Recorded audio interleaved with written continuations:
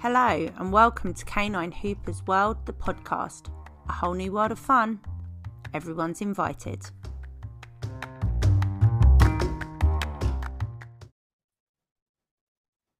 Hello everybody and welcome back to season 4 of Canine Hooper's World, the podcast. Now we're kicking this one off in Australia. Y'all know that I've got my little Aussie friends and I'm back over there to start this new season. And today I'm speaking to the lovely Lauren. Lauren, hello, how are you? Hello, I'm good. How are you going? I'm good. You're not sounding very Australian right now. I'm just thinking, I was like, what the? It's because it's your fault. I brought the London accent back out into I know. I'm like, you're right, mate. How you going? So, Lauren, for people that don't know you, who are you? What do you do? Okay, so I live in Perth, Western Australia. I have a special interest in dogs that I wouldn't even call myself a dog trainer. I'd call myself a confidence builder. So I really like to sort of open the world for people who want to take their dogs out and give them some coping strategies and, build their confidence. And so I've got a lovely little team that help me. And my dogs. Yeah. Sophie, my lovely little rescue, she helps us. She's the first dog that we always introduce to our like little worried dogs. Say little worried dogs, some of them are 45-kilo German Shepherds, but No one needs a 45-kilo Shepherd, just saying. Yeah. I know. Whenever people go, oh, do you reckon you'll be able to handle my dog? I'm like, yes, I can, because if I can with the 45 kilos. Yeah. So Sophie's the first dog that we start off with, because she thinks it's boring and so she doesn't look at anybody. Nice. So that's perfect. No eye contact. She loves pimping out her bum and letting the dog sniff her bum, and so we start off with her, and then we have so Linda is like I say Linda helped me, but Linda is she's part of all of this. So Linda works Sophie, and then Linda has her own dog, Haggy, who's also dog selective and people selective as well. And then once we build a bit of a relationship with these guys, then we kind of expand their social circle. Mm-hmm. And then so then we start to go to places that they've always wanted to take their dogs, and then we have a social group as well. So we call it social group, but it's more like to maintain skills with dogs that have gone through the same training, and so the clients know like how to manage them. And we don't have dogs during those sessions, so we can help everybody out. So it kind of starts off in a very small controlled environment, and then we get bigger and bigger, and then and they can fly their little wings. I love that. So in the UK, one of the big problems we're having, especially since lockdown, is just off-lead, out of control dogs. Right. Okay. Like, those don't worry, it's friendly, comes running over and you're like, nothing is friendly about your dog right now. Oh my goodness. I know. Is it the same out there, or is it a little bit better? No, it is. And that's the thing. It's like, so where I live and where I do a lot of the training, we've got a big, beautiful lake. And I tell you now, there's so many times I've run around it on my own because I didn't want a dog to possibly run up to Sophie. And I'm just like anxious about it all the time. So I've got like a few things set in my mind what I would do. And I have done it if a dog off lead runs at us. First of all, I wear a high-vis vest that says reactive dog needs space. And when I'm going in between getting a bike and a dog and I'm running down the street and I don't actually have a dog with me, people probably think, oh, what's going on there? She's lost a reactive dog. But so I kind of plan in my mind what I would do if an off-lead dog came towards me, and I try and practice it because I'm not very confrontational. I'm more like, can you get your dog, please? So the first thing I would do is throw food at the dog. So I've always got food on me. So I throw food at the dog, and I've always got a spare lead tied around my waist as well. So if it is a friendly dog, I can hand over, whatever dog, whoever I've got, and then I put that dog in a lead, and then I can remove them. Also, I went for a walk with my husband around this lake that I hadn't been around in a while. When I said to him, "Okay, you bring the umbrella," and he's like, "Why?" Because it's not raining. And I said, because if any dogs come up to us, I want you to open the umbrella and like block us. And he's like, I'll just fight the dog. And I'm like, no, you won't. You can't. So, you know, we didn't need the umbrella, but I just, you know, depending on the day and where we are and how I'm feeling, but I always feel more confident in a group. So if there's a group of us, you know, we can branch off and we can get additional help or whatnot. Because even if it's the other dog, some of the dogs I'm with, they're the dangerous dog. And I don't want this, like, you know, this, like, that their people has put them in a compromising position, and it's not their fault. So whoever the dog is, I don't want anyone hurt. I don't want anybody hurt.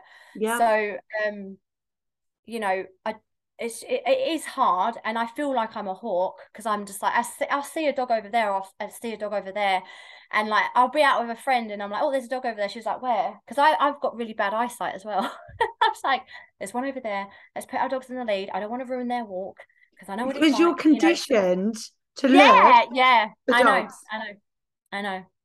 So we call it meerkat walking, because you feel like a little meerkat. Yeah. Like, oh my God, I like that. That's the horizon for danger. Oh my God, that's so good. I like that. You can steal it. Meerkat walking. I will. I'm going to, because I'm sure no one's heard it here. Struggle is real. It's a thing. Oh, I like that. It's cute as well. So with your business, so it sounds like you specialize a lot in dogs that are maybe fearful, maybe just need a bit more confidence in dealing with the world, maybe need some better kind of coping strategies, because depending on either previous learning, genetics, all of that comes into the big mixing bowl of how dogs are going to cope with stuff. Also the type they are, you know, we have to think about the breeds in the dogs, because there are dogs that having a bit of a scuffle with another dog is fun. Like we have to accept that. Some dogs think that fighting's quite fun. Some dogs want to hurt other dogs, because guess what? They're the fun police and are like, actually, you're being rude and you are not allowed to do that. So I'm going to tell you, you shouldn't be doing that. Any type of shepherdy herdy thing. They want order at chaos, like yesterday.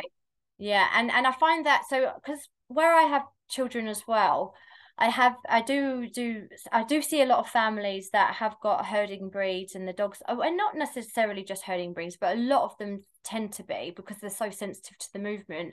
They need predictability, and you know, so I kind of explain to them or show them how to have you know, management, meaning, you know, like your baby gates and things like that. And lots of times, like when you go to like stand up and pick up a child, the dog's like, oh my goodness, what's going on? And that sets them off. So there's been 2 seconds.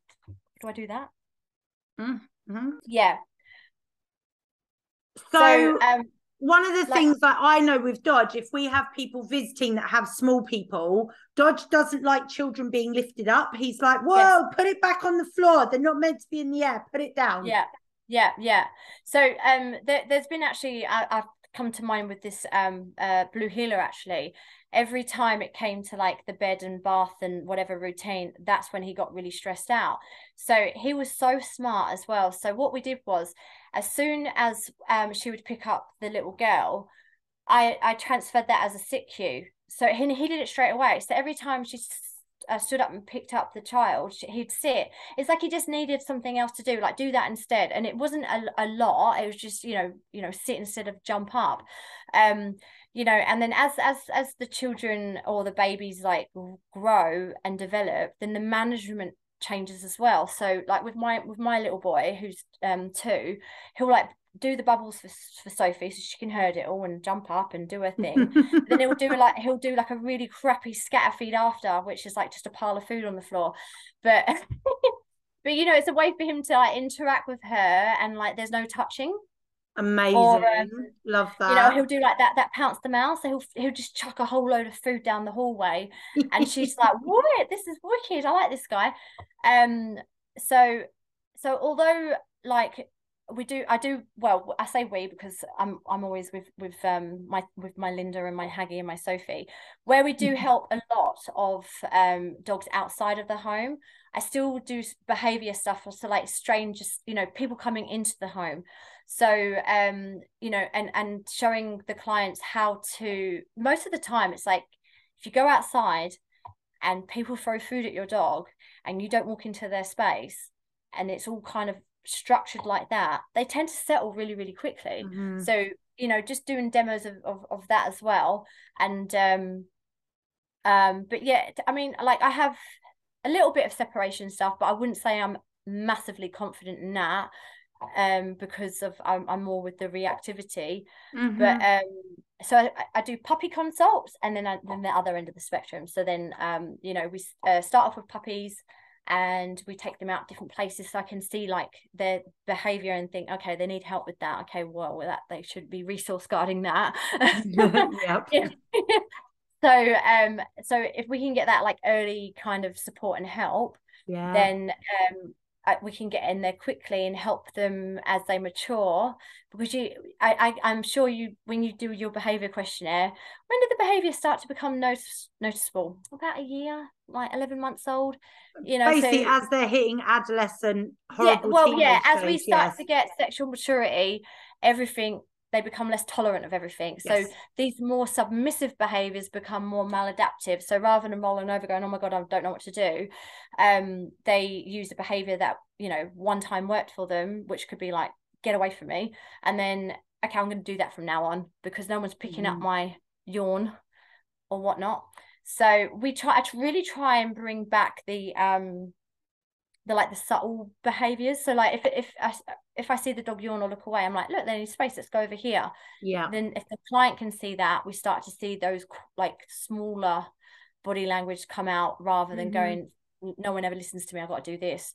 But it's so interesting though when I don't know that the dog has seen like a previous aversive trainer, because they go from like this conflict of, I want to see you and be near you, but then like because of the history, and it makes them really unpredictable and dangerous, but it's not their fault. So sometimes it can be like, I've got the dogs that I'm thinking in my mind. So this really lovely, beautiful Ridgeback Cross Andy, she's lovely. She's got like really high resilience. She's done like a proper boot camp where it's all the throwing things at you thing, and then she's done like the aversive training where they were actually, the next session they were going to do is they were going to throw water bombs at her, like, and I was like, well, they said water bombing, and I said, what?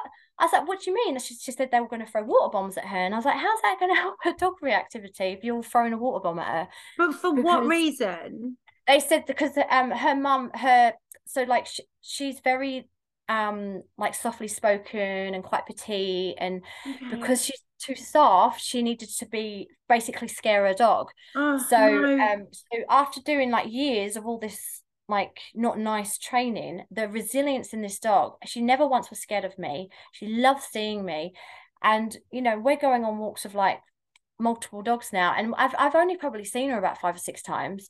So it just shows you that, you know, the kind way is the only way, first of all, but also like luckily dogs can be resilient, and then down the other side of it can be, you know, again, a beautiful dog, she's so lovely, and it's not her fault, and it's not her mum's fault either, because she was told every time your dog jumps up, shock her with a collar. Yeah, right. So she was going to the dog park being hang on, I'm just gonna quickly, so regular listeners will know this, but for new listeners to the season, we do not use the shock collars, okay? Right. They're not illegal here. So in Australia, shock collars are illegal. Is that what you just told me? No, they're not. They're not. Oh, they are legal. No, they're legal. They're illegal in certain states. They're not illegal in WA. So I'm in Western Australia. So I think where the stipulation is, the trainer isn't allowed to supply it, but can tell you where to buy it, right? So there's so many. That sounds like the most bullshit loophole I've ever heard in my life. I know. So if someone said to you, okay, it's illegal for me to supply it for you, but can you buy it? Wouldn't you be like, oh, this doesn't sound right? But this is the thing. The thing is, when you're going to use a aversive method, your timing using that device, it's the nicest way of putting it. My listeners know my opinions on shock collars anyway. Don't shock your dog, don't be a dick. But your Yeah. timing needs to be so freaking accurate that, to me, if you can't click and reward your dog at the right time, you sure as fuck shouldn't be shocking them.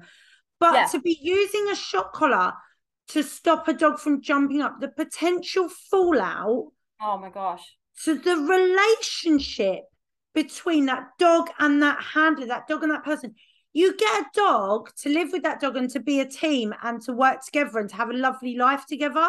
Yeah. Not for your dog to be scared of you and fearful of you and not want to interact with you. And Absolutely. to hear a shock collar being used for jumping up, I'm sorry, that's bullshit. Well, the worst thing is that because it was in a dog park, the owner wasn't even with her. So like, so when she was a puppy, you know, it's like everyone encourages you to jump up and gives you cuddles, Yeah, and and you know, like, unless you preempt it, because Dodge was never allowed to jump up at anybody ever from right. dot, because we knew he was going to be bloody big.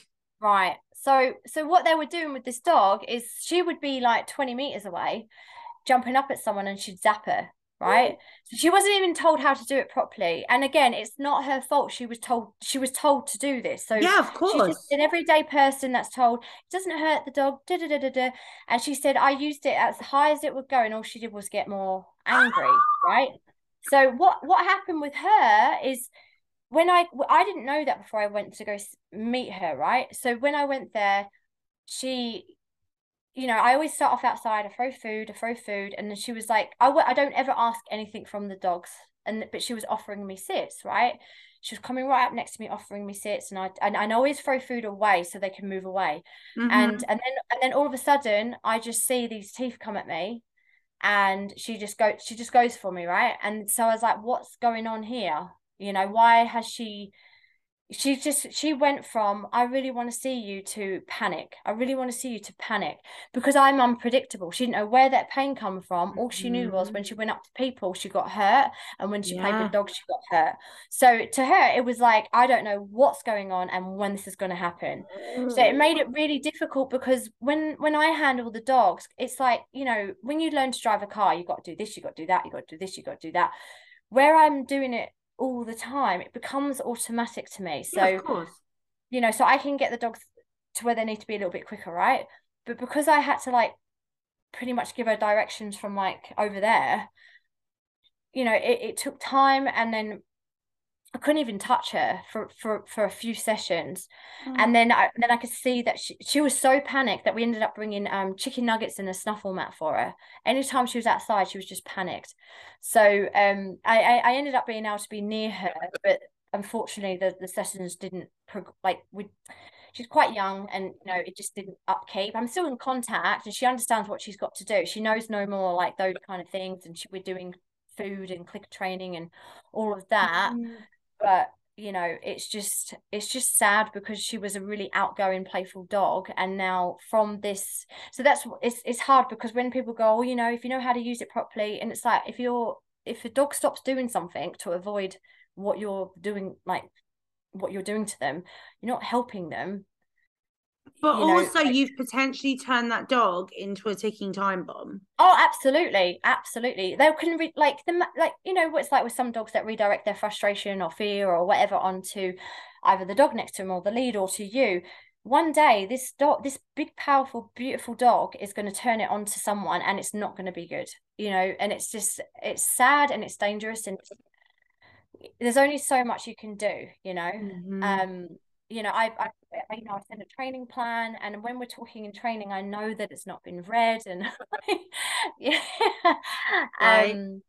yeah. So it's just like when I see dogs out, and it is a lot here, unfortunately. You do see a lot of dogs on prong collars, and you see a lot of dogs on, I don't even know why they call them e-collars. They're electric collars. That's what they do. They electrocute you.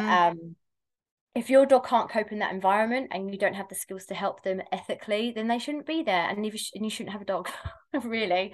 No, But and I totally I concur 100%, you know. yeah, And it would be, I think I see it from the side of, I think if Dodge hadn't ended up with me, he could have ended yeah, up with someone that was going to use those methods on him. yeah, because Now, the would shepherd those dog's quite people, harsh-handed as well.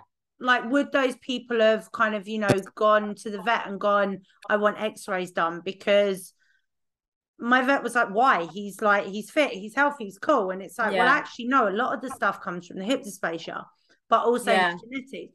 So there's constantly stuff I'm fighting, but I could have just have put a prong collar on him and gone, right, this Yeah. dog's going to walk next to me. And every Easy time he done. pops at something, I'm going to tell him off. And it just, Yeah. it takes so many different elements to kind of, especially when a dog is genetically predispositioned to be suspicious of new things, like a lot of the guarding and herding dogs are, because especially when we're talking like your mastiff types, your guard, like your livestock guarding breeds and stuff like that, and then all of a sudden we want them to be friendly with everything, and it's like, Yeah. whoa, No. hang on a minute. No. Yeah, Like, absolutely.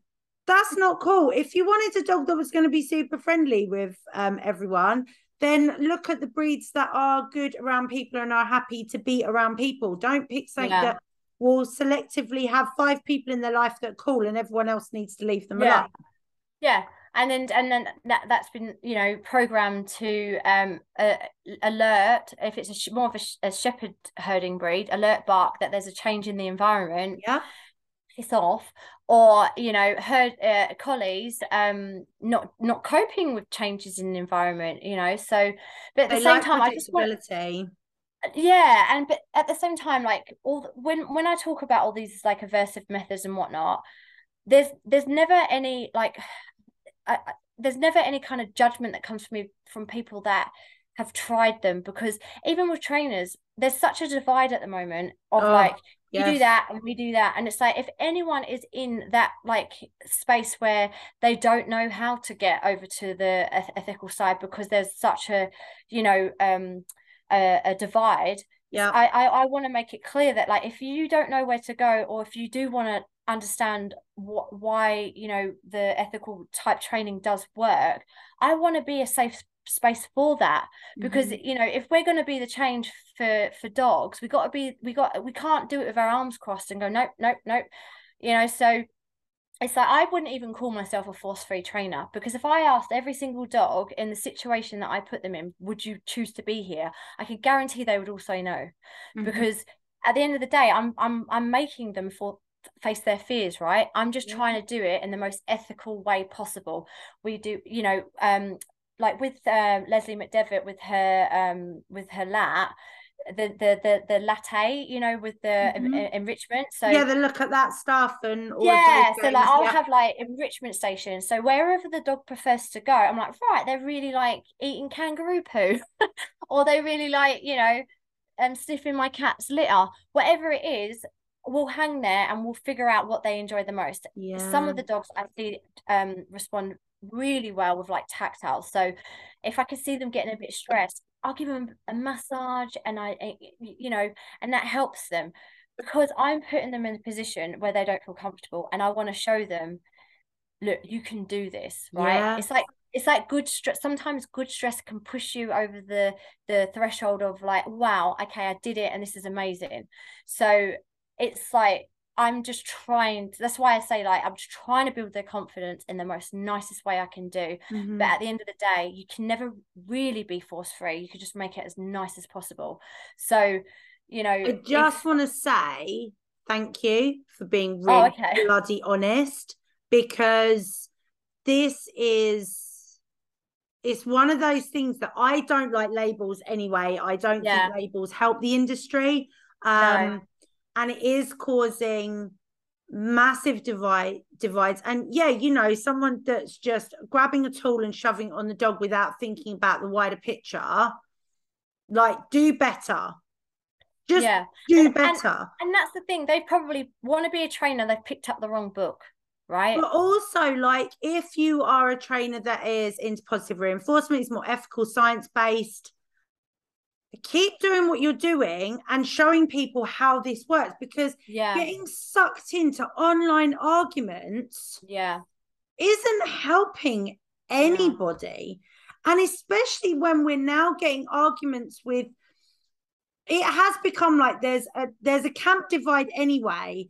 And when there is fighting within the own camp, like, that's yeah, just crazy. Like, it's all yeah, just it's all getting really stressful. And I've noticed like over the break and stuff, you know, there've been a few things that have happened within the dog world. And if you are within the dog training world and are on Facebook, social media, chances are you will have seen the drama that's been happening recently, you know, at the beginning of the year. And it was tough to watch. And I didn't get involved in it. I put a couple of little comments down of things that I saw. One of the things that's baffling me at the moment that I'm seeing a lot on social media is dogs, and it's particularly shepherds, generally Belgians, generally Malinois, Germans as well, but it seems to be dogs that are going to be doing more protection sport type training, wearing 3 or 4 collars. Oh, yeah. Why do we need 4 collars on a dog? I don't understand. Like, to me, I have a big, thick, wide collar on Dodge because if I do need to use his collar to restrain him, or if he happens to pull, I want the pressure to be as equal across his neck as possible. Yeah, for his trachea, yeah. But now I'm seeing people using extra wide collars to hide a shock collar. Yes. That's not cool. If you are going to use that tool on the dog, don't hide it. No, yeah. If you're hiding it, you know there's something wrong with it. And the thing is as well, like this whole divide that is going on, the people that and the dogs that we want to help, they don't even know about it. They don't even know this divide's going on. Yep. You know, so I always say to people, at the end of the day, if you're doing something and it doesn't feel right, it probably isn't. And that comes down to groomers, it comes down to vet care, anything, right? If it doesn't feel right, say something. Yeah. Because that can make a world of difference for your dog, you know. And the thing, like with the all the different shepherds, people think they look beautiful, and even a husky. I'm like the huskies as well. These dogs that are stubborn, I'm doing air quotes right now, because they don't know how to motivate them properly, or they don't understand that the environment's too hard. But the thing is, snow dogs are bred to be independent thinkers, because that's what you need of them when they're attached to a team and you're going over terrain that you can't see. You need that dog to go, whoa, hang on, this doesn't feel right, we need to divert. Yeah.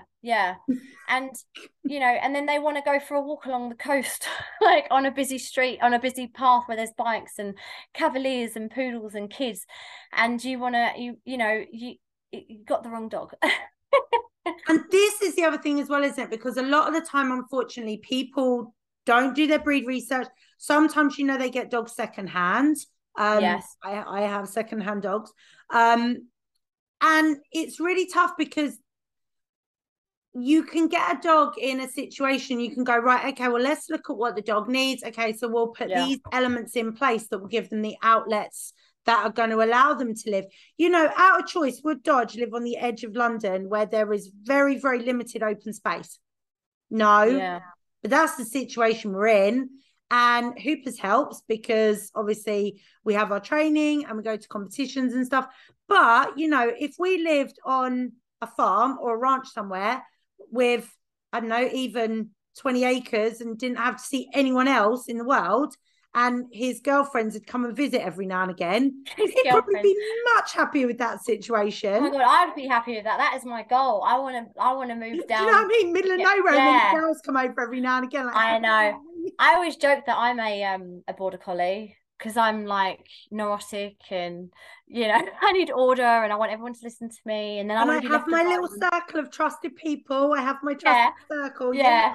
100%. When we like expand the dog social circles, when we start to get to about 4 dogs, I'm like, wow, now they've got more friends than I do.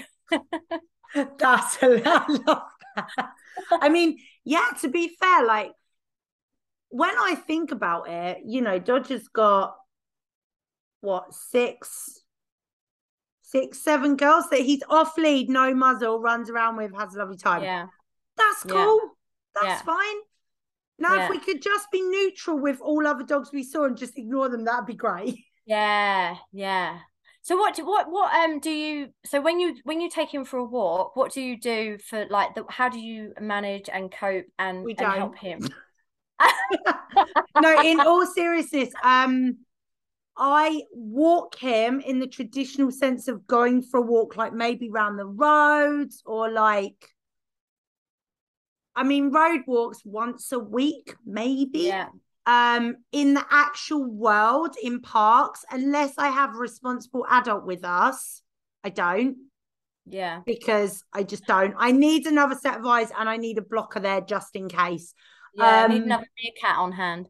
I do. I need a second meerkat on hand.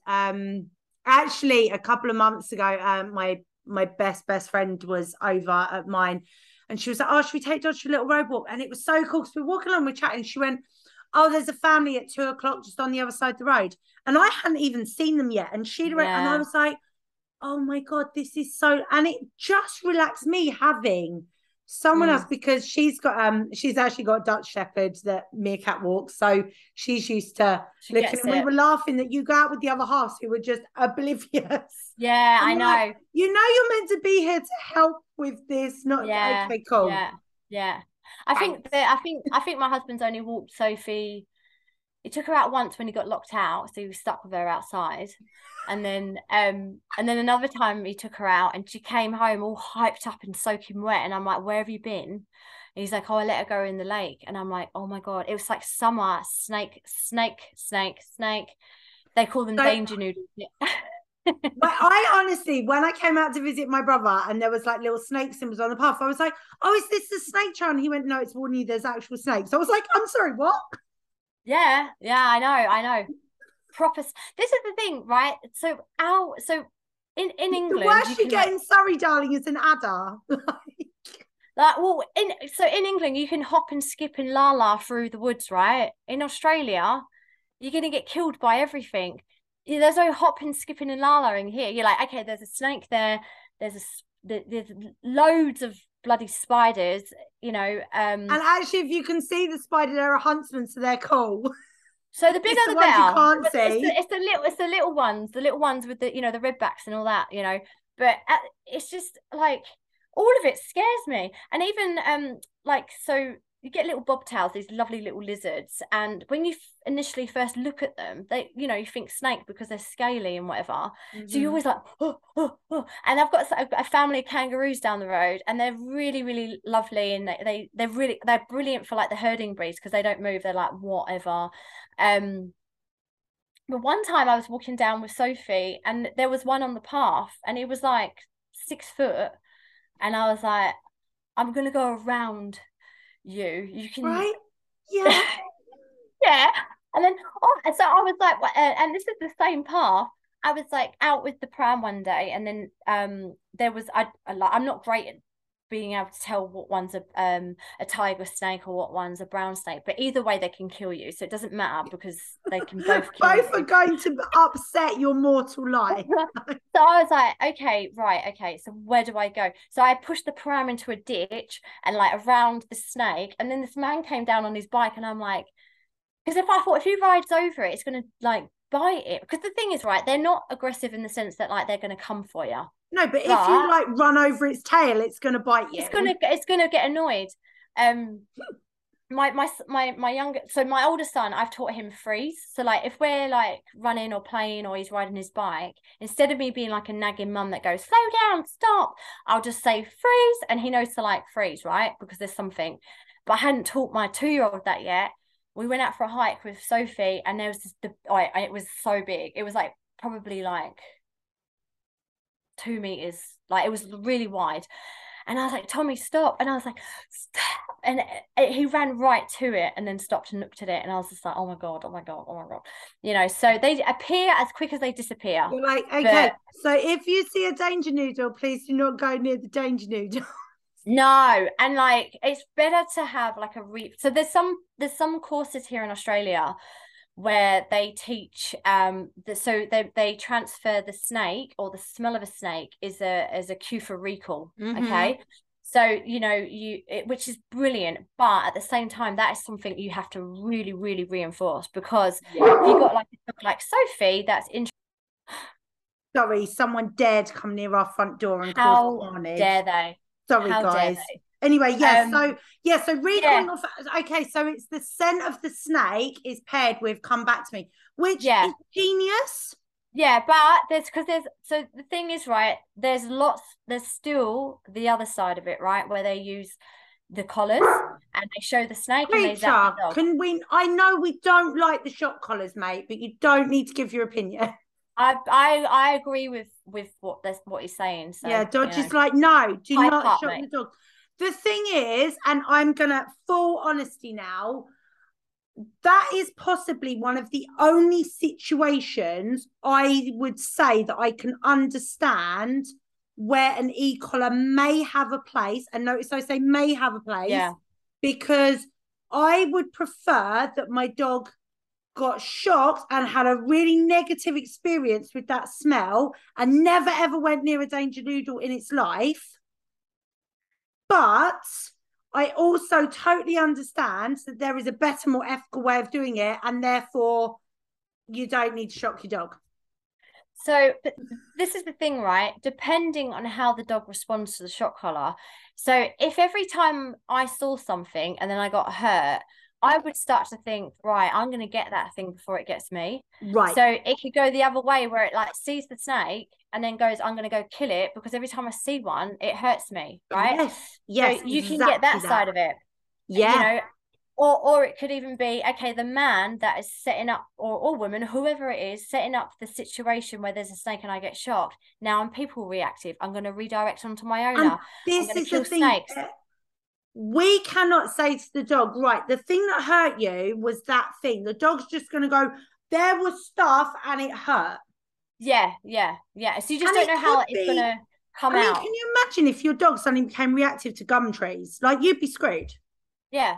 Well, like my Sophie, we were trying to figure out, because where we do the training, the grass there is a bit like spiky and dry. And I was like, all right, Sophie doesn't like spiky, dry grass, but also we were both bitten by a bull ant over there. I don't know if you know what a bull ant is.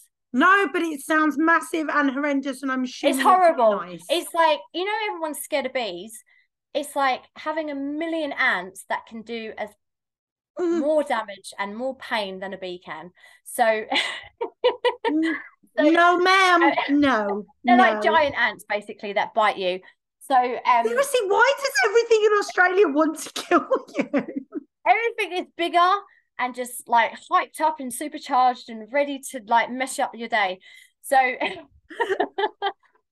oh my God, we had sharks at the dog beach the other day, and I was just like, all right, okay, lakes from now on. So where I do a lot of the initial like interactions for the dogs at the church where we got the field, they call them ovals here in Australia, by the way. So if everyone says an oval, you're going to be like, what is that? That's a field.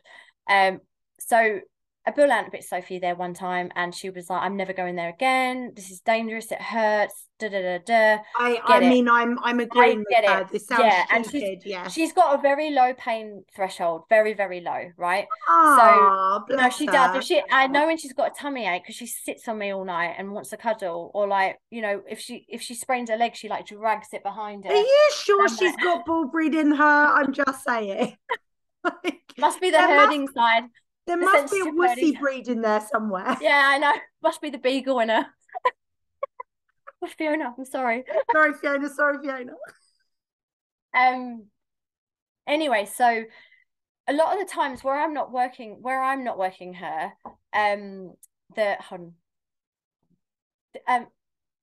okay, so where Linda handles Sophie, like she gets to know her a lot, right? So when we're at work, I very rarely get to handle her because I'm working the worried dog. So Linda sometimes has to pick her up and carry her on.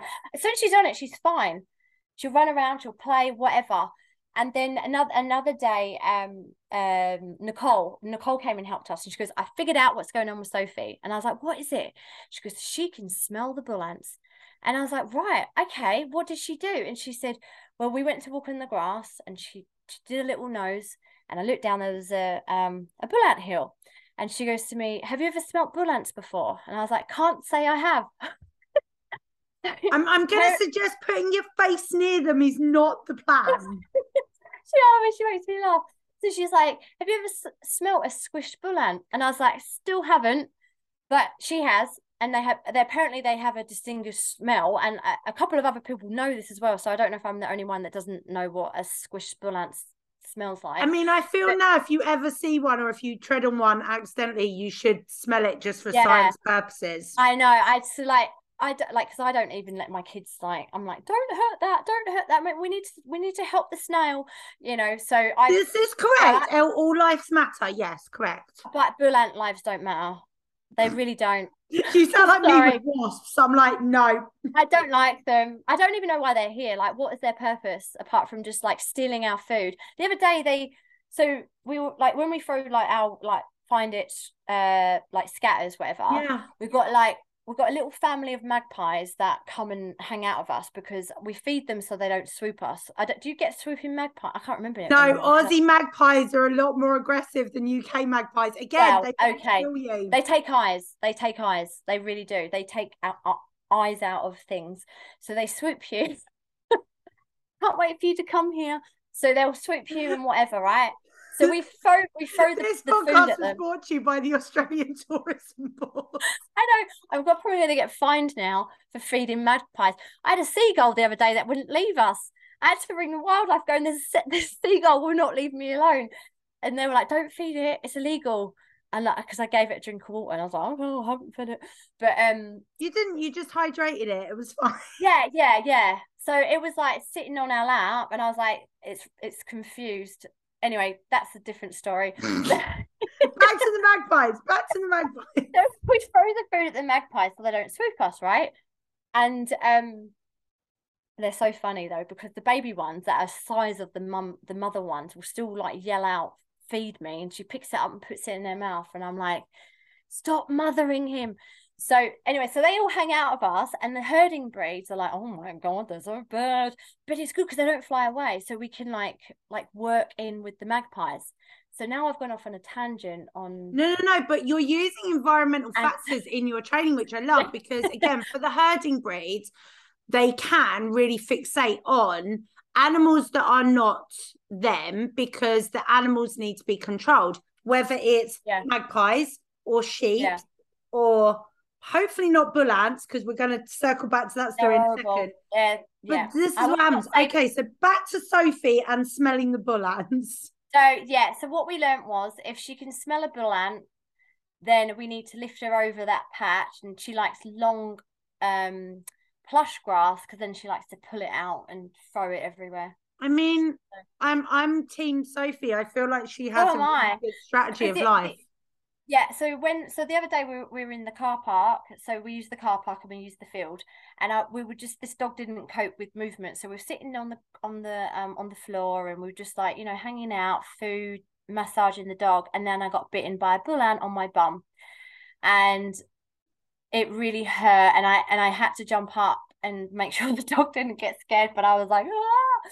So yeah, they're horrible. They're really horrible, and they can pick things up and move them, and like, yeah. I mean, no. No.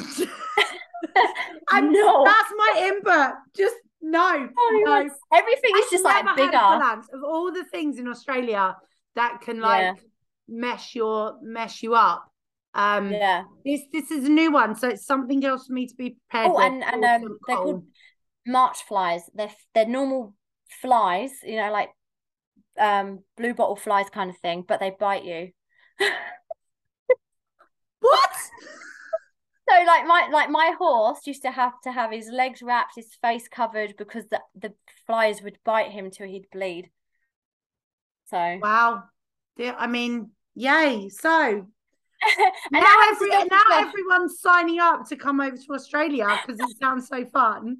Just saying. Oh my god. The dog beach with the sharks. But anyway, let's move on. No, but just quickly, hang on. I want to circle back to the dog beach with the sharks. Do we know what sort of sharks there were? A one that could eat you. So there was this guy was flying a drone, right? So he was on the beach flying a drone and filming the beautiful water.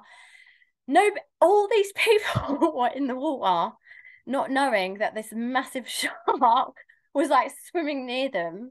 I mean, to And be like, fair, generally sharks are just hanging out and they're not that well, bothered by they're you. in there, they're in the water, right? You know, so they're obviously going to be there. Yeah. Like wherever you go, you're taking a risk. If I went to like, I don't know, like Africa, if I went through like tall grass, I wouldn't be surprised if I saw a lion. So I'd rather go on a tour where I I was mean, the like, thing is, with Australia again, like where we go on holiday in Florida, like there will be alligators. Yeah. there are alligators in the Everglades where we are. We don't get many gators there, so we're okay unless you're on a golf course because there's always alligators on the golf course. The Yeah. rule is if your ball goes near the alligator, you're allowed to take a drop shot. You don't have to go and catch your ball Wow. because That's a that's like fair health and trade. safety. But Yeah. generally, shark wise, it'll be like nurse sharks, black tips, which are a bit grumpy, lemon sharks, which generally aren't bothered by you, and then you will get the odd bull shark, and bull sharks like Yeah. are not a fan of people. Australia, Yeah. you get bull sharks and you get tiger sharks and you Yeah. get great whites, all of which Yeah. actually quite like messing with And people. hammerheads as well. So like I think like the bigger sharks, this is the thing, like, because no hating on shark. I went to a shark protest holding up signs saying like leave our Sharks are sharks alone. cool. I love sharks, but they need to be Yeah. respected Yeah, absolutely. because, I like, can you know, respect you and I don't teeth. need to go there. Like I don't need to go in the ocean. So I like going where like they have like these eco nets where like they shouldn't be able to get in. But one time a shark got in and couldn't get out. I mean, you know, So because that's a problem. yeah. But again, it's my age. As I get older, I get scared of things. So I used to do like bodyboarding and like, going in the ocean and swimming. And now I'm like, if it's not over 40 degrees, I'm not getting wet. And there could be a shark there. It could be a snake over there. So, sometimes I can even carry Sophie if I'm like, oh, I don't know. But the thing is, though, there as well, if you're near a lake, there might be crocs. No, not here. So up north.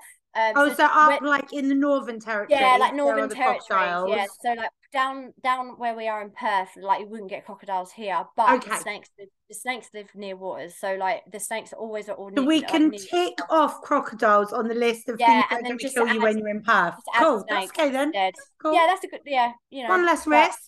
yeah, Like that. one less fight for survival. But yeah, the crocodiles are generally up north, but to be honest, I don't know too much about them. I just know that they're not alligators. So, because the alligators are smaller and like quicker, aren't They they? have shorter noses. Yeah. I That's just the know they main difference. snarl at a crocodile. Mushier. So one of the other things we were going to talk about when I approached you and was like, yeah, come on the podcast, let's do a thing. Was actually traveling with dogs. And Yeah. I don't mean like in a car, I mean like flying. Because the thing is, Yeah. in Australia, to get to Australia is long. Okay. The quickest flight Yeah. from the UK, I want to say is like 17, 18 hours because I've done it and it's really boring. But you get free Tim Tams. So I'm happy. Because anywhere And that how are gives you me eating? You Tim better be Tams eating makes my the right life way. happy. But Yeah. getting from even Perth to say Brisbane is Yeah. a plane ride Yes. or a really, really, really, really, really, really, really long drive. Yes. Easier to get on a plane generally. Have you? I know one of the things that you said is that you've worked with quite a few clients that I'm assuming have either emigrated into Australia or have moved from one side of Australia to the other, and the easiest way to do it was by plane, and therefore they have flown their dogs. Yeah. Yeah. And I see a lot of dogs who haven't had flight prep, whether they've come from we sadly do still have like kind of like puppy mill situations going on, so they get flown over, and so they've got the From trauma where? of sorry, From where? Where do they come in from? like the eastern states, like lots of like breeding, like overbreeding kind of Okay, situations and then where they fly them cross country. yeah, Okay. and then they fly them over. So not only do these dogs kind of have like, not the great start to life. If the mother's stressed, we've got like low resilience, or stressed puppies. If they've had no flight prep, they're just kind of traumatized, right? So there's at the end of the day, again, it's the best that we can do for the dogs that when we're putting them in a situation that isn't something they would choose to be in, right? So There's a actually really lovely trainer in Perth that's moving back to Ireland, and she's been doing flight prep with her two little, oh God, what are they? I have to remember what they are now. I think they're like little spaniels, but I can't remember. I have to check it out. So, so she's been taking her dogs to the airport.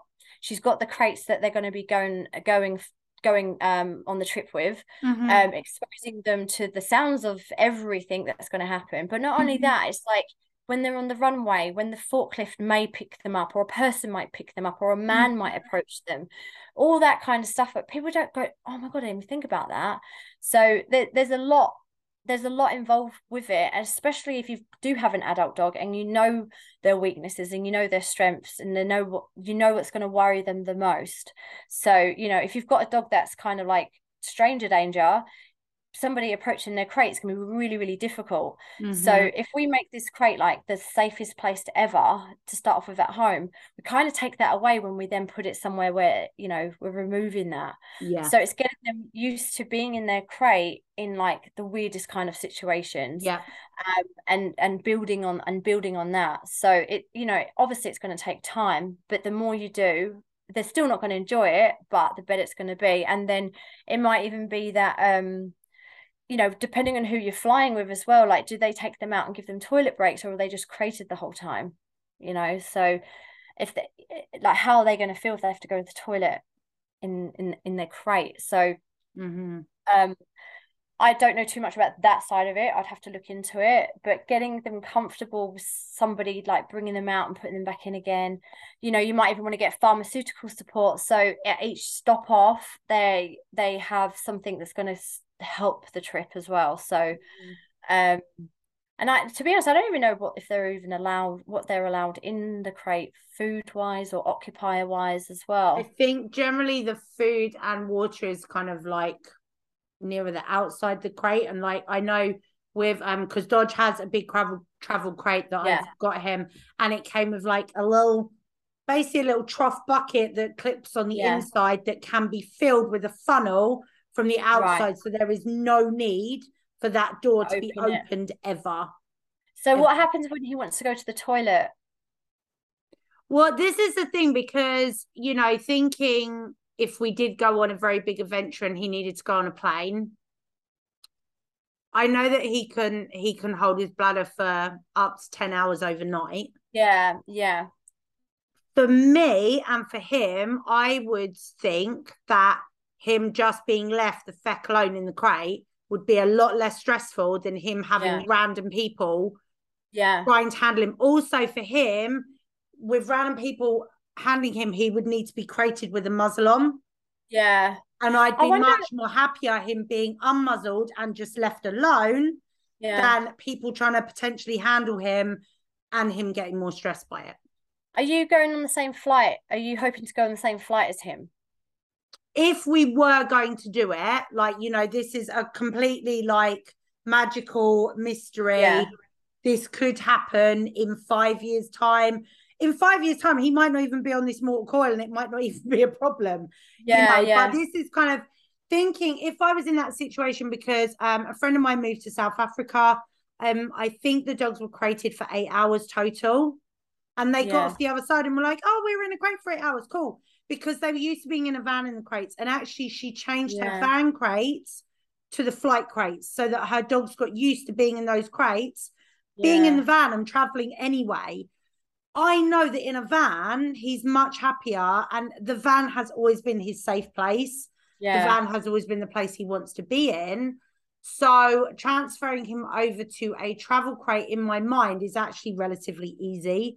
It's going to be the strangers and people wanting to handle him.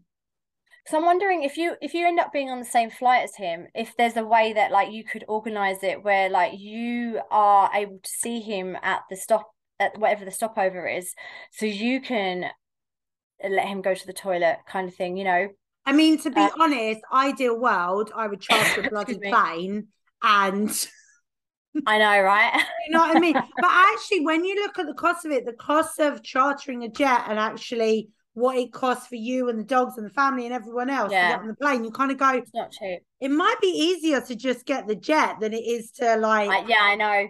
Just drive there. Do you know what I mean? Like, yeah. Unless depending I on don't where know you what were in the world. the I mean, in terms of kind of prepping though, like, do people literally just put dogs in crates and expect them to get on a plane and be yeah, fine? of course they don't, like with pet people, Like, they don't I'm sorry, think of what? it. They don't think of it. They don't think of it. They just go, oh, he was fine. I'm like, how do you know it's fine when he got out? But what was he like on the way over? So, and that's the thing. It's like when you finally meet people, and I mean, like I'm sure there's lots of dogs that have been okay with it, but I meet the ones that aren't, and they really aren't. And because they've been puppies when they're coming over, it's such a critical, like sensitive time in their life that then like we're doing things to help them recover from that for like the next year, Yeah. and then so this is where like it would be amazing. I know there's some really brilliant breeders out there, but if they had a bit more understanding on behavior, there's so much that they could do to help these little dogs, or before they're flown over. So I don't know, it's just I think for me, like, if in reality, to me, if it was drivable, I would just go on an drive epic it. road Yeah, trip yeah, and do a road yeah, trip. Obviously, getting from the UK to a country like that's not Europe, yeah. basically, is not And like achievable. when You you know, come you to have to Australia, fly it. and like what the way that they do it with Australia as well is even more annoying, because you have to fly on the other side of Australia to then come back to Perth. So you actually fly further away and then come back over. So it adds time to it. Instead of just going, oh, there's Perth, let's go down here, they go to the other side and then come back. So I don't even know if it might even be that like oh, maybe they go straight to Perth now. I don't know. It's I been a was gonna while. say I've definitely flown from London straight to Perth and Right, okay, yeah, maybe it's just different went now. across. I've not come to England for like so since I've lived here, I've been there twice back. I've come back twice. So, and then one of the flights over here, my dad like tried to get a deal. So we had like 17 stops in like Abu Oh Dhabi, my everywhere God, you can no. imagine. I will We were like always pay getting the off, premium I and do know. one flight. Yeah, I know. So I felt like a poor little like flown over puppy, traumatized by this flight to get here. But I mean, it might even be where whatever the quarantine standards are or what the stipulations are. If you do like an 8-hour flight, that's a little bit closer to Perth. Have a break if he's allowed to be out for a day or a few hours, and then finish the flight to kind of break it up a little bit. But then I don't know, would that be worse because there's it's two you know experiences that he needs It's to. really hard with like transporting dogs and flying them and stuff, isn't it? Because even with all the best will in the world and all the prep in the world, Yeah, there is still stuff that you can't prep for. Like, yeah. you cannot replicate what it's going to be like being in the hold. You can't replicate what it's going to be like with the engine noises and stuff like Oh, I that, know. It'd be so because much louder down there as well, and the wheels coming up. And I'm not a good flyer. I think that every noise that happens, I'm like, thank you for the life I've had. But but my husband's FIFO, which I don't know if you guys know what that means, but he fly and fly out. So he works up in the desert basically, okay, and then so he's a week away and he's a week back. So he's on a plane like every week, right? yeah, And I don't even think about him. I'm like, oh, he'll be fine. But when I'm on a plane, oh my gosh. So I'm like, what's that? What's that? What's that? And he's just like, don't worry about it. It's this and it's that, and it's this and it's yeah, that. But it's like, we can't, some dogs are scared of the kettle, you know, like, like poor little thing. The things that we do to our dogs are like, I just wish I could just be like, everything's okay. This world is weird, yeah. So And it's hard as well, isn't it? Because I think this is where we have to be really mindful, especially when we're talking about ethical training and stuff. Dogs need to learn how to cope with a level of stress. yeah, yeah, Like, because the world is stressful and unpredictable things happen. Like today, I met up with a training friend. We were doing a little setup with her dog and with Dodge, just kind of doing some parallel walking and some mooching around. And both the yeah, dogs were like, why are we walking round and round the same football pitch? What are we doing now, people? This is stupid. And yeah, they were kind of air scenting each other and sort of watching a bit.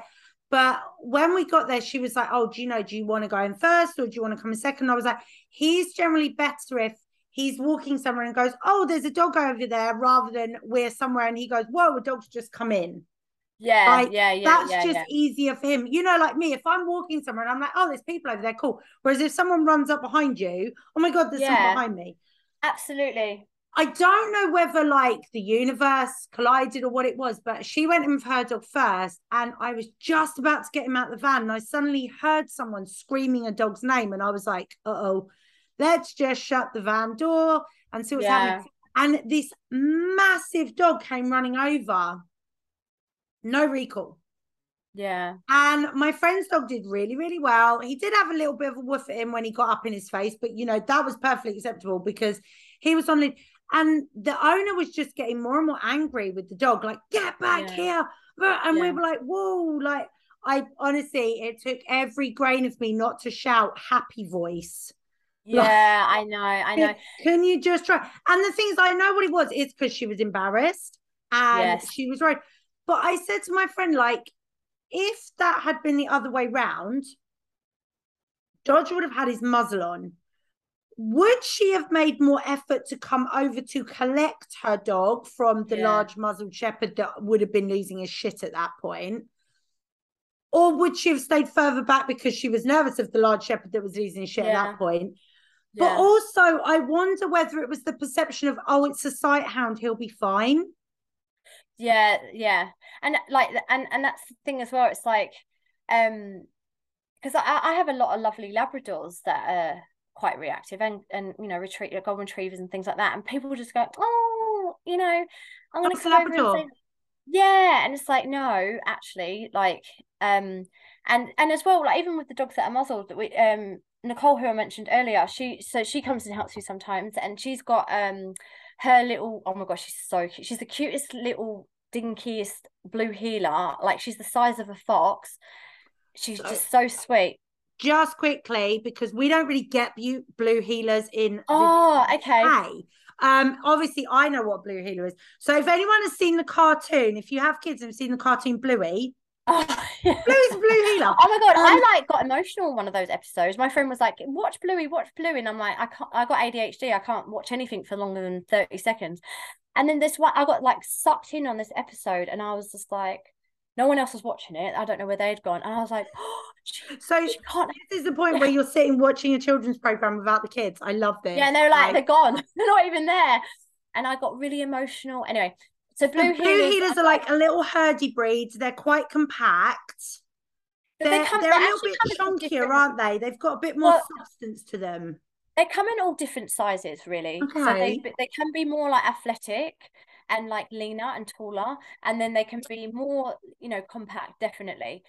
You get red heelers, blue heelers, and like you stuff with tail, like cattle dogs, where they got the little tail. Probably said that wrong. Someone's going to be annoyed at me, but so this is a little blue heeler and she's really tiny. She's got a few health issues, so and so she's got mega esophagus. So for those who don't know what that is, like she's not got the muscles in her throat to swallow, so it's just like quite painful, and she has to like be fed sitting up and like small soft food. And then she's also got pica, where she eats non-food items. She's like, oh, that looks like a delicious rock for my mega esophagus. So she wears a muzzle because she shouldn't be eating things, right? For health and And safety reasons. In fact, to be fair, yeah, all dogs that are and wearing muzzles, it's for health and she's safety like this reasons. little, this little dynamite, right? And she like flies out the car to come see ya, and because because she's so friendly, she like headbutts you with her muzzle. And if anyone else was to see that, they'd be like, "Oh my God, like you're about to get attacked." And like Sophie, wherever she is, you know, Atlas is her name. She's so sweet. So she flew out the car to say hi to Sophie and like basically like punched her in the face with her muzzle. And Sophie was like, "What is that? What is that little thing with that thing on her face?" Oh my God, it was funny. But so it just took her a second to realize, okay, you're actually a dog and you've got that on you. Because Just with normally a when we face have, sense on. yeah, because she couldn't see her body language, right? Because the dogs that normally do wear muzzles for training, if they're a bite risk or for whatever reason, Yeah. when we decrease distance and we put on the muzzle, Sophie's gotten to know them further away, so she's like, built up a bit of a relationship with them, whatever kind of form that is. But it's funny because yesterday we had this lovely well, I know that she's lovely, but she's struggling, this rescue. She's some kind of like Irish wolfhound terrier lanky thing, but she's really sweet. Her name's Porridge. Oh, Oh my god, I love her. So she was in her muzzle, and no one can approach her. But Sophie, I feel like Sophie was like, suckers, she don't like you, she's cool with me. Sophie was like on her back, like rolling around with her legs open, and like, you know, massaging her tummy and her legs, and like whenever Sophie moved, Porridge was fine with it, but if I moved, she was like, stop. So you know, so we got the so I was like, so Sophie, you're trying to be a statue and the dog can just do whatever. But that's cool yeah. though. So I'm assuming she's more sensitive to people than dogs. Is that a good So assumption? what I'm still trying to figure that out, because where Okay. she's only was adopted it's probably about 3 months ago now. Okay. And her parents like straight onto it. They're like, okay, you know, she was in the shutdown mode in the kennels, so she appeared, you know, um Okay.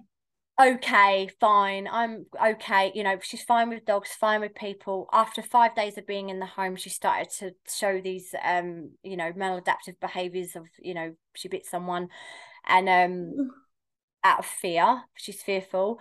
You know, she's 7 years old, and she's been through, I think, 3 or 4 homes. She started off in the RSPCA as a puppy, and she's just kind of been taken on return, and so her body shape is quite odd as well. And I don't know if that's related to like the early like desexing, um, but she's just really struggling.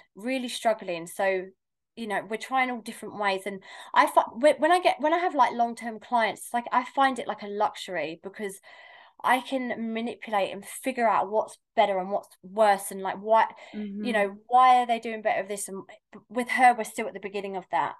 And It's as I almost like say an that, eye test, isn't it? Where you have like, is this better or is this better? Is this one yeah, good or it is that is. one good? It And is. it's like Yeah. working out what their prescription is. Yeah. Yeah. So with saying that, makes me always think of Simba. So he's the 40-odd kilo German Shepherd that I always talk about.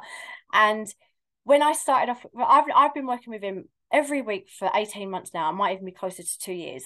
And when we first started out, he could not have a dog in view at all. And he was like, I was even thinking about some kind of gloves to wear to feed him, because he has such a hard mouth. He was a Mm. resource guarder. He was this, he was that. He was lots of emotions. I mean, he Um, sounds a delight. he's wonderful. And the first trainer said, you got to body block him. I was like, don't do that, because he's going to bite you. Yeah, but So body blocking works in an emergency and if you know the dog's not going to redirect. no, definitely don't body block him. So I've built such an amazing relationship with him and his people, his slaves. And His minions. so, and what we figured out with him was that, when Sophie was walking in front, he was fine because there was very limited eye contact. Then over this time, we're talking like a year, we've realized he's got like an undescended testicle. He's under a veterinary behaviorist support, so he's got pharmaceutical support. And then where he's never really had like social interaction, he's just really crappy at it. He's like the dork that goes in and goes, hey guys, is this, no, don't do that. So we got him to the point where we were like walking side by side with Sophie, and he did really, really well. So we started off our session off with Sophie in front, and he just like lost it. He absolutely lost it. And I'm like, what's going on? Like, we've come so far. Like, why is this happening? Why are we regressing? Anyway, what we figured out was, when anybody is in his circle that he loves leaves him, he panics, right? Whether Mm-hmm. it's me, whether it's his dad or his mum, and now it's Sophie. So now she has to walk behind us or next to us, and he's like, okay, you're all there and nothing's in front. So we go for walks where like it's like like we can still go on bush tracks, but we go on bush tracks where it's like a path and then like dense bush to either side, so he hasn't Mm-hmm. got to worry about any environmental sudden changes and dealing with this popping up or that popping up. He lunges at cyclists, he don't like men, he don't like other dogs, you know, so we've got to help him out. Yep. And so, but with again, where the other dogs, you know, that we work with, when we are at the point, okay, let's add another dog, sometimes that's fine. We can just slide one more dog in. Well, Haggy, who's very important. We just don't slide him in. He's very important. So Haggy will join us. But with him, he was like, nope, nope, nope, nope, nope, nope, nope. I can't handle this. So then we're like, right, let's start from the beginning. And so I do a mixture of like that and bat, and like I guess I just throw in whatever I think The can thing help the is though, dog. like with using like the methods, like using the behavioral adjustment training and the look at Yeah, that stuff, you need to tweak it for every dog yeah, anyway. And yeah, sometimes it becomes a little bit of amalgamation of both. yeah. Sometimes you're just adding a little bit of good old counter conditioning in as well. It's And always again, that, it's yeah, that it's always, yeah. prescription, isn't it, for that dog? It's Yeah, working it all out the kind of flows in together if you think about it. But so like, I like to name the trigger. So like if a dog's scared of like people, bikes, dogs, whatever, we name whatever one is going to appear.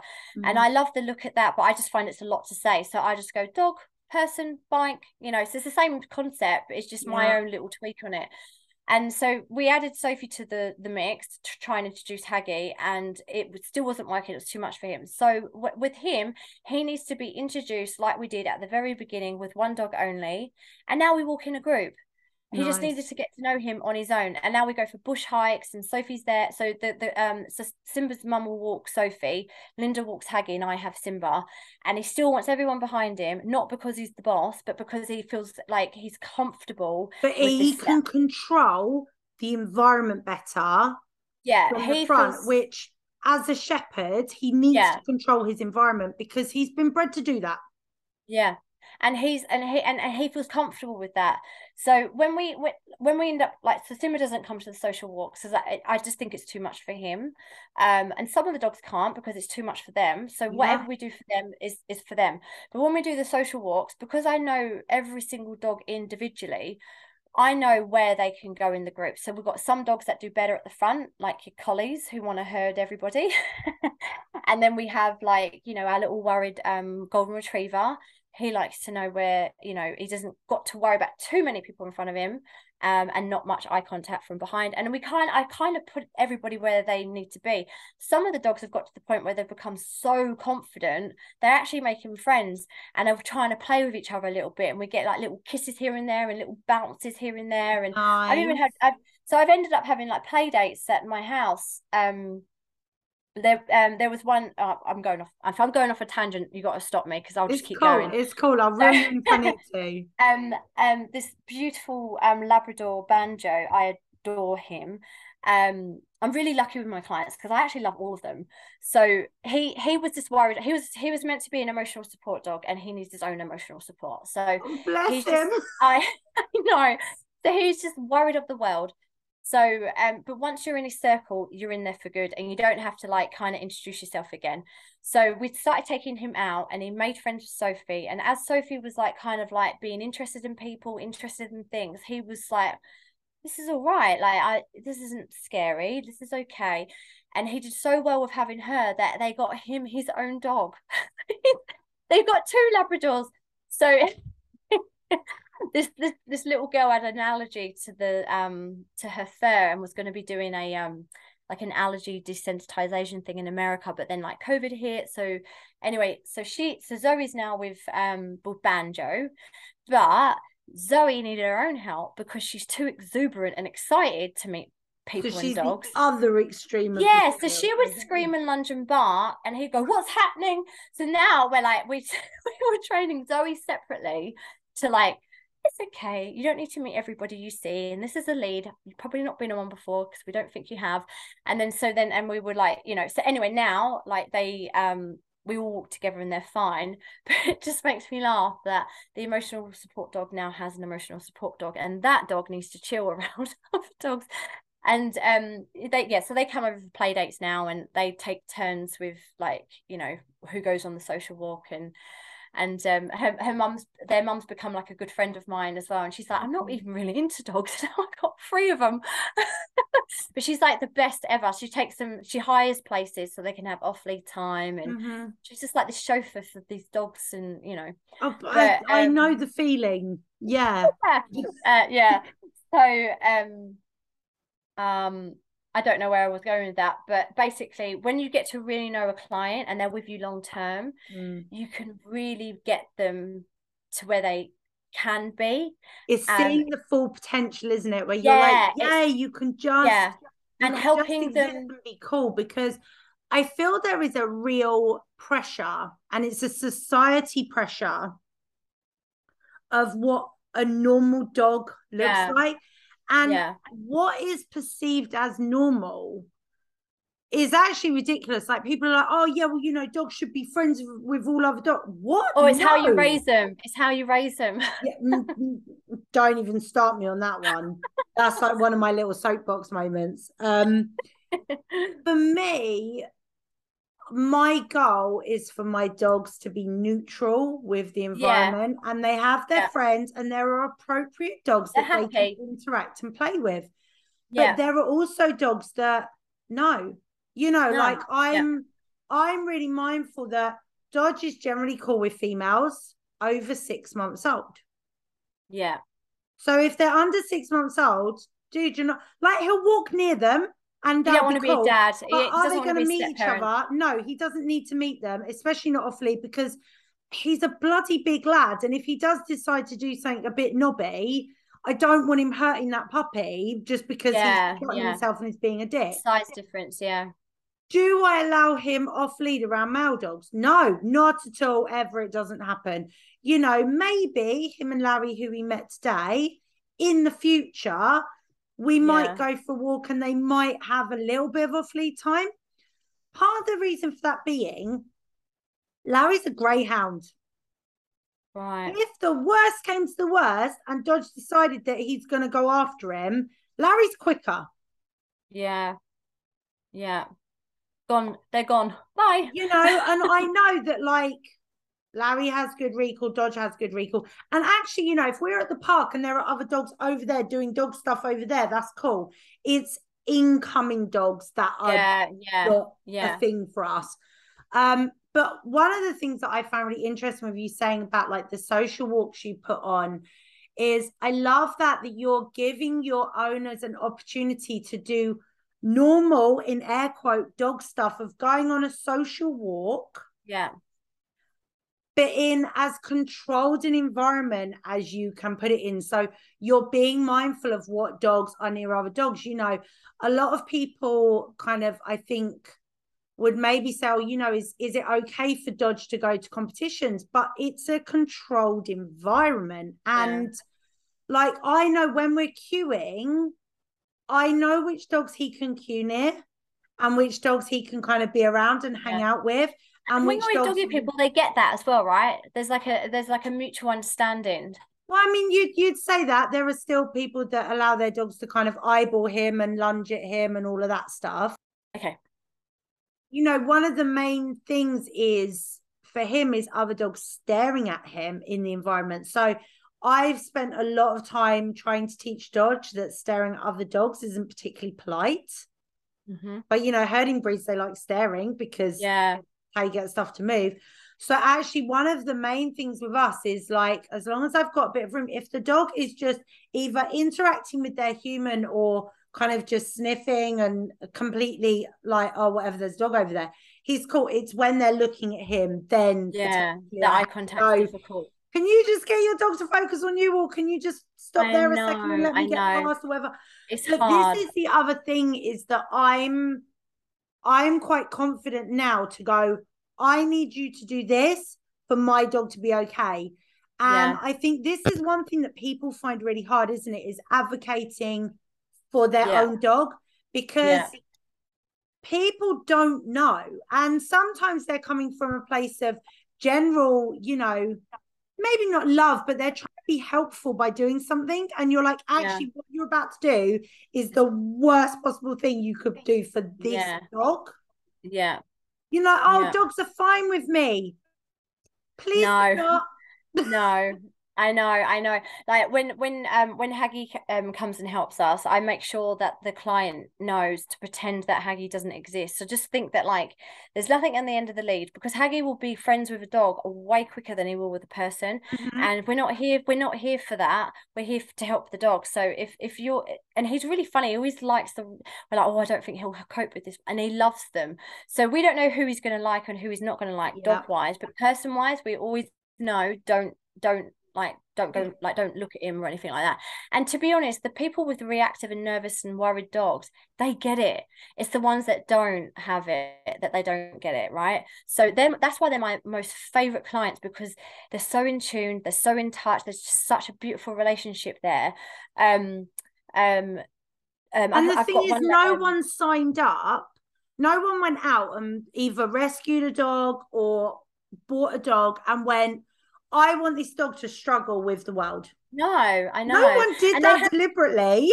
Yeah, I know. And then they've got to like grieve and mourn the life that they expected to have with this dog, like, you know, running down the beach and going for cafe lunches and things like that. And instead, you know, they've got I'm thinking of Buddy now. Buddy's another one of my favorites. She's so dedicated to this dog.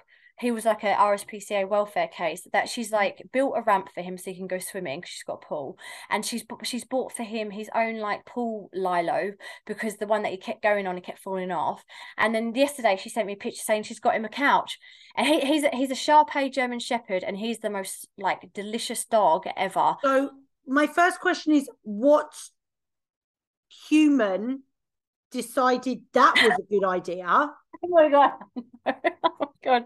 Your face. I know. Like, I'm I literally know. I like, know. why? Why would you do that? That's just I stupid. know. I know. I know. He's taught me so much, Like, this dog. I'm all for outbreeding and crossbreeding to be sensible and for an Yeah. actual purpose. If you're just Yeah. crossbreeding shit just to crossbreed shit, please stop. I know. Stop I know. crossing And I things with see what shepherds. We I don't know. need And to do that. she's so sweet. Like when we go out, she'll like feel the floor and go, "Is this feel too warm for him?" I'm like, "He's fine. He's fine." And then like after his walk, he'll like after his session, he'll go and like, because he's reactive in the car as well. He's like, she's like, mate, it's like a cave. The back of her car's like a cave. And I take her to like these really random like bush tracks, so like we don't see anyone.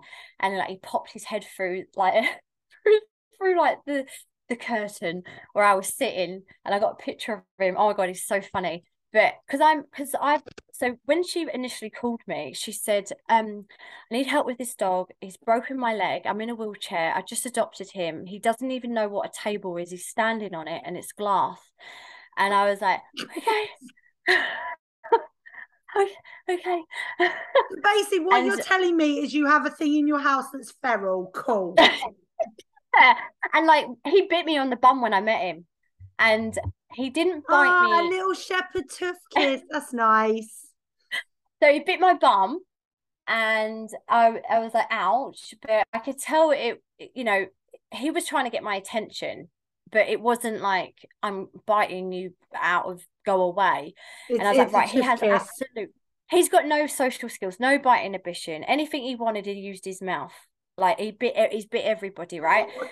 So he in the time that so she's become like a really good friend of mine now. Like I love her to bits, and we've gone from her venting to me venting to her on.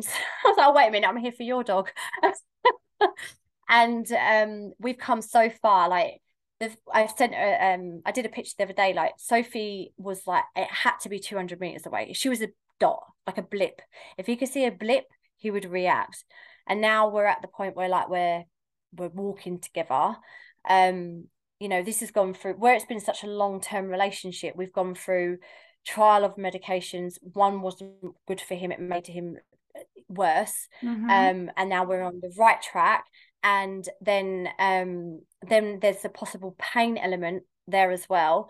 So we've added pain medication to that. And now we're in like the perfect kind of like you know, medications where his adrenaline's reduced, he's got the pain, he's got the anxiety covered, and now we're really like getting like momentum with it. Mm-hmm. But it's everybody else that's a liability. So, you know, these people, oh, I'm good with dogs, and you know, all that kind of stuff is what puts him in a compromising position, and then upsets his mum, who's done all this work, right? So she's one of those people I always laugh, because she's like, I always go out at 4:30 in the morning, and I say, well, you're probably going to see everybody that I know. Because everyone goes out at 4:30 in the morning and hides. So like she went up north with him, up to like North Australia, and like hired all this like fencing, so they could get like a beach shack that he could be safe in. So they literally hired fencing and put bed sheets over it, so then he could and a paddle pool. He had a paddling pool as well, so he could enjoy a summer holiday with them, you know. And like, she's just the best. I know. Oh my God, they make my heart happy. I know. I have cried over this dog so many times out of like excitement to let her know that like what we've done today, you know, and she just trusts me with him. And I like that, to me is just such an honor, you know. But again, how like amazing is it to be getting that relationship with that dog and their person, and becoming part of the team, to get that dog on the track, where it's cool. So I think the other thing is that, so again, going back to those like social pressures of, you know, like earlier when you said, oh, because when you walk Dodge, and I was like, I don't. Because and like, and I tell people all the time, don't walk your dog, and they're like, my dog, that's just stupid. I know, if you step outside your doors and your dog is stressed, then don't. Like, honestly, today we have a thing where generally, so the front door, then the driveway, and Dodge waits on the threshold. We've done loads of threshold training. I open the van up, the van is open, then I come back and I tell him okay, and then he comes and he gets in the van. And today, because I was meeting my friend, I had him on his harness and the lead already, and I opened the front door and I just hadn't seen this dog, and all of a sudden there was a dog in the front of the driveway. And I have to say, I did use a body block today, because I know I can do it with him, and I literally stepped in front of him and just shut the door behind me, like, I was like, oh, that was good. And he was like, huh, what? He hadn't even clocked it, because my reaction was so quick. It's so quick that it prevented anything from happening, which was cool. And then I was like, okay, and now we can come out of the house and go into the van. And oh my God, that was nearly really stressful. But I remember one morning, it was about 6 o'clock in the morning. I opened the front door with the dog. Luckily, hubby was attached to him. He was coming for a walk with me, road walk. There was a water meter guy, and the water meter's right at the end of the driveway. There was a man kneeling down on the floor in our driveway. I'm not gonna lie, I don't know who panicked more, us or the man on the floor, but Dodge just went, this is not happening. And I was like, and bless him, Dale went out and was like, oh, sorry, mate. And he was like, no, like, it's his driveway, totally understand. But we then wait 5 minutes for him to just calm down a little bit. For us to be able to leave it. And to be honest, go back in, isn't it? A year ago, if that had happened, he wouldn't have been walked that day. That would have just been an abort mission. No, that's it. We can't. If I'd been on my own, I would have aborted missions, only because I had hubby with me. And Dodge is interesting because he is better with hubby, and he's much better with hubby when I'm not there. Right, okay. Because I don't feel like he needs to protect hubby. Like, I think he's like, well, if you get Ian, you're fine. Yeah, he's like, I'm not bothered about you. I'm worried about her. But mummy has to be protected at all costs. At all times, mummy has to be protected. For sure. And again, though, I think that's a confidence thing, because Dale hasn't had as many situations, but also I'm hyper vigilant, because being a trainer, I know what I know. I'm hyper vigilant.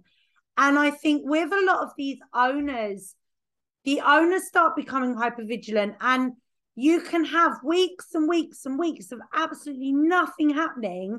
And then the second you have that bad walk, it unravels you again. And I know, and like, so hard. Yeah, and like, cause I'm not a very confrontational person. Like if once I'm in it, if I believe it, I'm good. But I don't like the start of anything like that. And Yeah. we were over walking in a group, and I had my high vis on, and my friend went over and said, "Oh, we're training a dog over there. Like, do you mind?" This guy had like 7 or 8 little Frenchies off lead, and I had all my training. I had my Banjo, my Labrador with me, and like and his new friend, and there's a group of us, right? Mm-hmm. So anyway, this little Frenchie come running over, and my client was so worried of her Labrador hurting this little Frenchie, she Mm. actually fell over, and then a dog dragged her. So, and then when the man came over to get his dog, there was no like, oh my God, is she okay? There was none, whether he thought we was in the right or the wrong or whatever it was, there was no like, is she okay? And then like my heart was racing, and I thought now or never, and I went with my bravest voice, it's illegal to have dogs off lead here. And then he just started yelling at me, saying, "Your dog should be in a muzzle." And I go, "No, he shouldn't." You know, it became like a screaming match. But that's And the thing, isn't it? And I do feel that people get really defensive, and you're like, yeah, like dude, why? just own your mistake. I know. And like if he would have said, "Is she okay?" I would have been fine with it, right? And then, but I always think about this situation as like you know, when we think about like cortisol and like stress hormones and how long it takes for the individual to recover from a traumatic experience, Mm. I for days was so angry and upset Mm. at what had happened. I was angry that I didn't do enough and stick up for everybody I was there with. I was I was emotional with the fact that like I had experienced that, and like it took me like a week to get over. So I say to people, right, if you go out for a walk every single day with your dog and your dog is scared of everything and everyone's like making him jump and a dog barks and a postman goes by and whatever, Mm-hmm. if you're going out the next day, this dog's got no recovery, right? So if whilst we're like, just give him a break. Don't do anything. Even with my Sophie, because she comes out with me like every day for work. On the weekends, I try and just like keep her quiet because she's just been out and about loads. You know, So she's yesterday, Dodge didn't leave the house because today I knew we were doing a training session. yeah, and So that's I it, right? And I wanted say that to him at base. exactly, and that's like with the separation anxiety dogs. Don't walk them before you take them out, because if they get upset or adrenaline or whatever it is, then you're like, okay, bye, deal with that on your own. It just makes things worse, Yeah, yeah, yeah. you know. So with your So clients, I'm assuming from what you're saying that you recommend like days off and decompression days yeah, where they absolutely. just, Yeah, long line sniffy walks. And with the clients I have as well, like I feel like it takes a village to like raise these dogs, right? So I'm not like too much. I'm always asking for suggestions and help. The dog that I talked about before, I've had 2 other certified behaviorists come in from me asking them, saying, "Am I missing anything?" mm, Because it doesn't matter how, like whether you're new into the industry or you've been here a long time. There's something to learn from everybody. So yes. like someone that's new in the industry, they're up to date with all the new stuff that's going on. I'm like, oh, I didn't think of that. Oh, I didn't think of that. And then like the people that have been there for a long time, they've got stuff to give too. So I feel like everybody, and even pet people, I feel like you can learn from everyone. If you can leave your ego at the door, there's so much opportunity to learn. And so like with the other behaviorists that I've asked to help, you know, they're being paid for that session, and I'll just come join it and go, ah. And one thing that I learned from being in one of those sessions recently, which from Georgia, who also has the working line German Shepherd BT, Bellatrix, who's like super like, she said that when dogs aren't used to enrichment, because we're like, all right, let's add enrichment to like feeding enrichment to Buddy's life because we want to make his life amazing. She said, you know, if he's not used to that, it becomes aversive because he's frustrated that he wants to eat and he can't get to the thing. And I was like, oh Mhm. my God, I didn't even think about that. Yeah. So we make sure that he's had a little bit of food, Yep. and then we help him, you know, figure out the activities that he's doing. And he's got to the point where he's like, I can't bother. He likes scatter feeds, but he don't want to work for a wobbler. And you know, there's things that he does and doesn't like. And like out of the 2 hour consult, I picked that up and it stuck with me. Yeah. So there's little, do you know what I mean? So there's like little things you're like, oh my goodness, oh my god. There's and I didn't even know about the church down the end of my road until another train. Well, I didn't know it was there, but I didn't even know it was a good training environment until another dog trainer was like, I've got a German Shepherd that There is a and I theme wanted to to, this podcast, guys. Sorry. I wanted to do a session with, and I was like, oh, where can we go? And we went down the street. Anyway, before I did this session with her, I had never known of like find it as a cue throwing food on the floor. And Mm-hmm. that's the thing that I picked up in that. So, Yeah. you know, if you help people and they help you and you give advice and you take advice, the world's your oyster. And If you pick, we collaborated a lot more, yeah, it yeah. would make There things was there a lot there wasn't better. yeah, there wasn't really, when I got into dog training, there wasn't really like a clear path on like how to get there. Mm-hmm. So I started off as like a dog walker, a pet minder. I got a hydro bath. I took dogs to weddings. I was in the industry, but I was like, I've got an interest in aggression and I don't know how to get there. So I started like volunteering, and then I was working with this guy, and I didn't really understand why he was doing what he's doing, and I didn't really agree with it, but I didn't know why. Old school methods, nothing really Mm-hmm. too bad, but I just didn't really get it.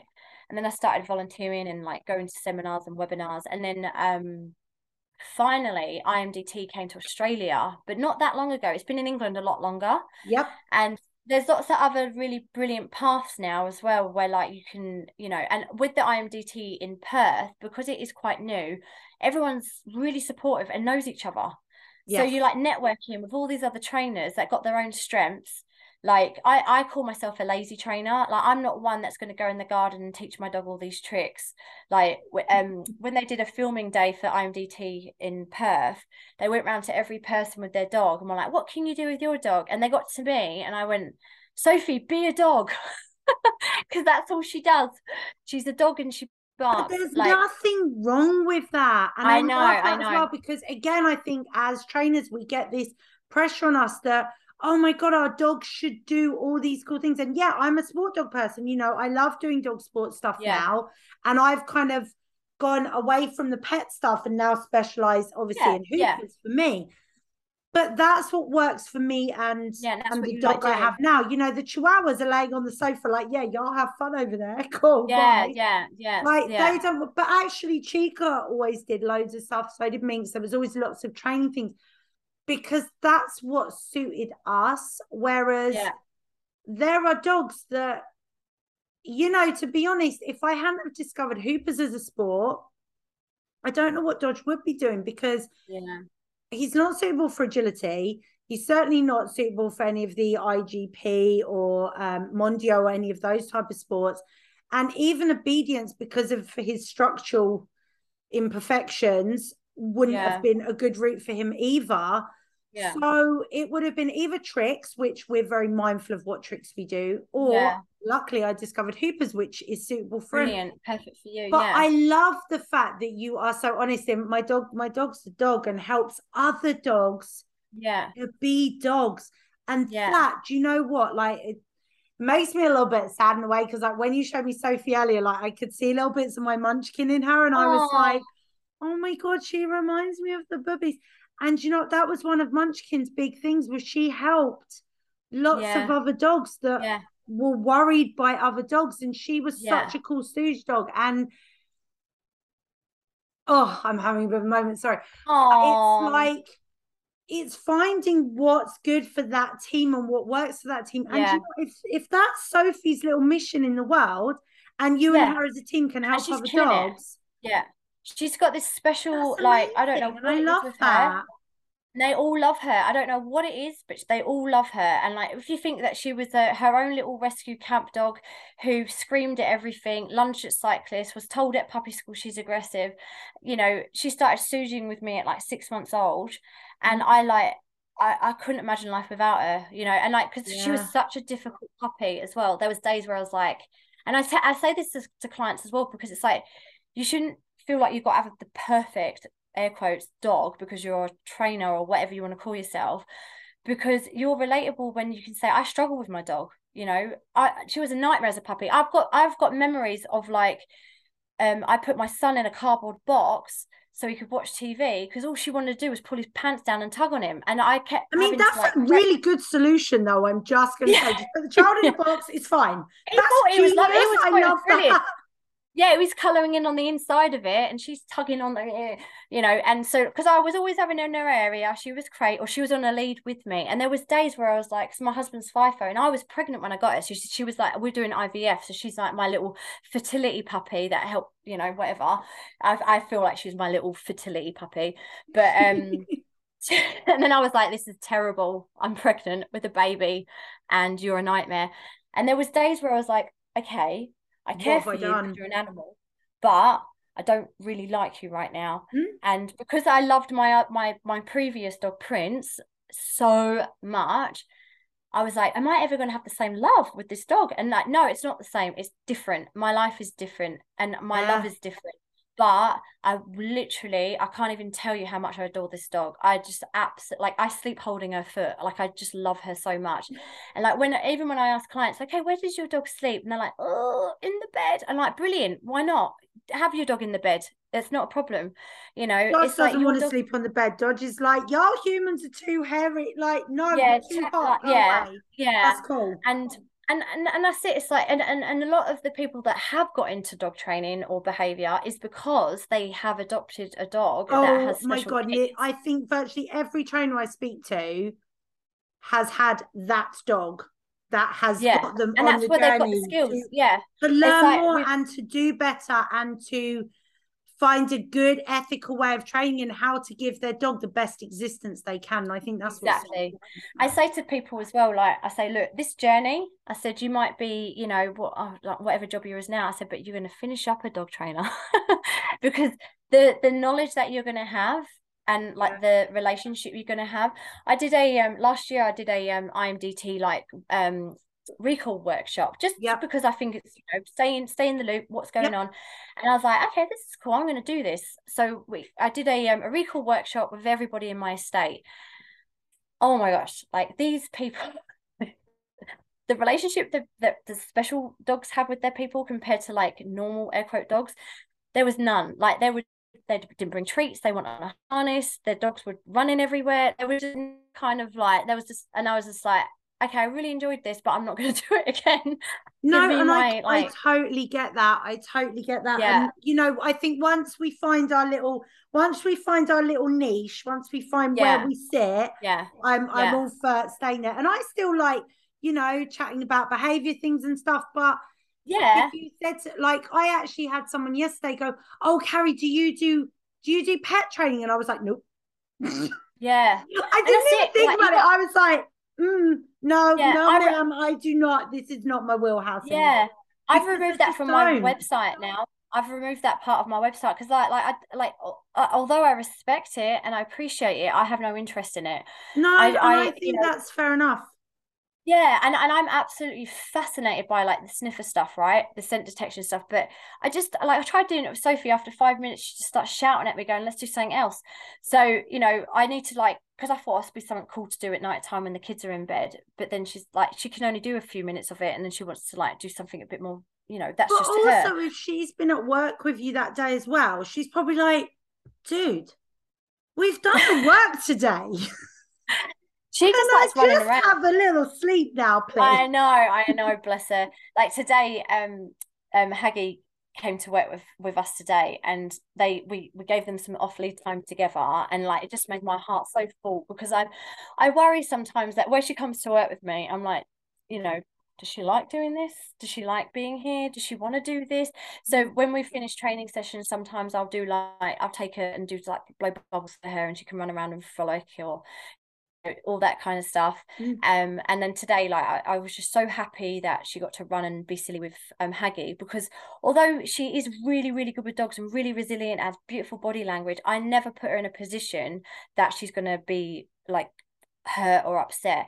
And Of I know course. she trusts me with that. Yeah. I know that I've got that trust. So if we've got a dog, if I'm handling a dog that's lunging and barking and she's with Linda, she's got the same trust in Linda as well. So Yeah. she's just like this. She's just like, don't make me walk in a bull ant. Yeah, don't You know, take so, me near the mean ants. There's like a dog snarling over there, and she's like, but yeah, there but are ants over there, and I'm I concerned. know she would rather a starey berry, you know, lungy barky dog than a bull ant I mean, to any be day. fair, again, I'm Team Sophie. She makes good Yeah, choices.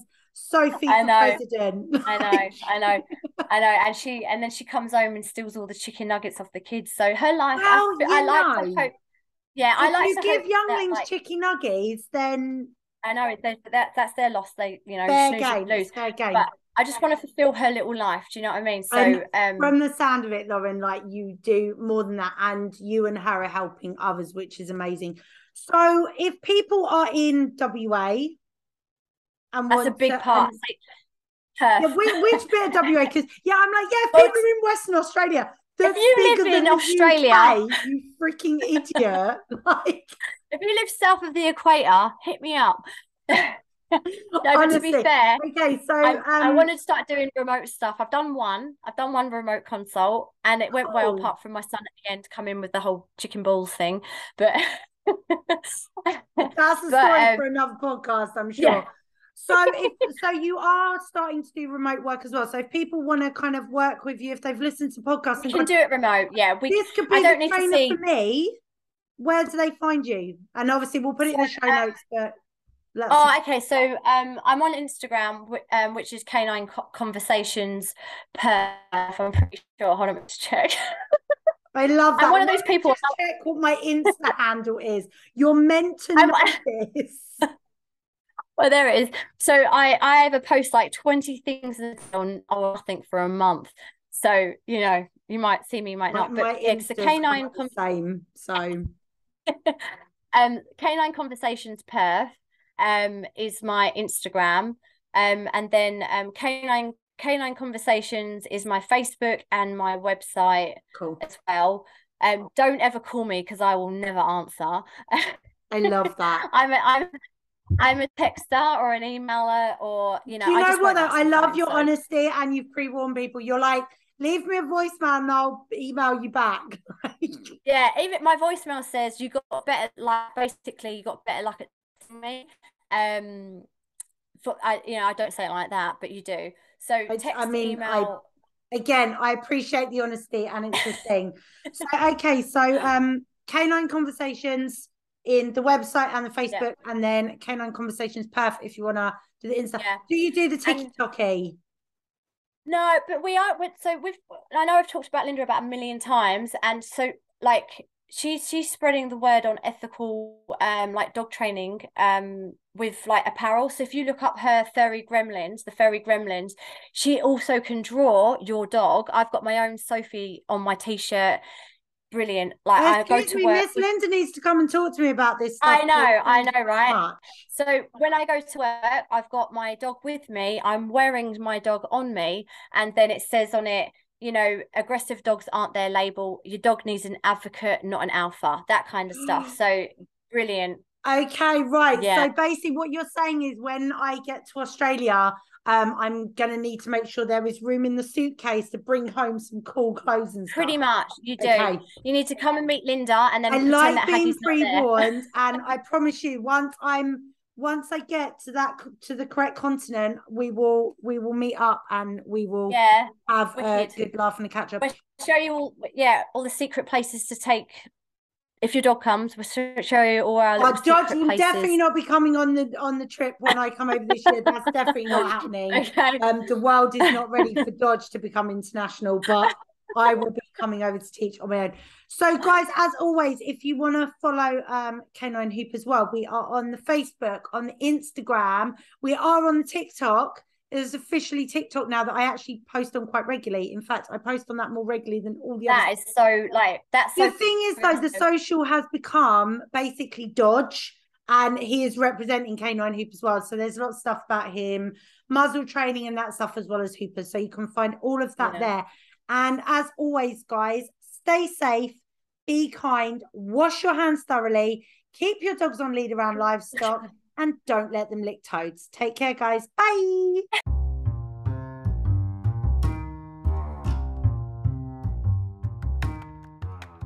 Guys, guys, I just wanted to ask you a real quick favor.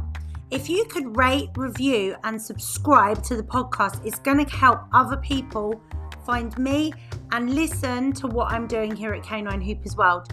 We're now on all the socials. So we have the Instagram, we have the Facebook, and we are officially on the TikTok at Canine Hoopers World. And remember to check out our website, www.caninehoopersworld.com, where you can find out information on in-person courses, online courses, and if you're doing hoopers with your dog, you can also join in with our online achievement awards. These are open to any person, any dog, anywhere in the world to come and test your skills and get yourself a cool ribbon.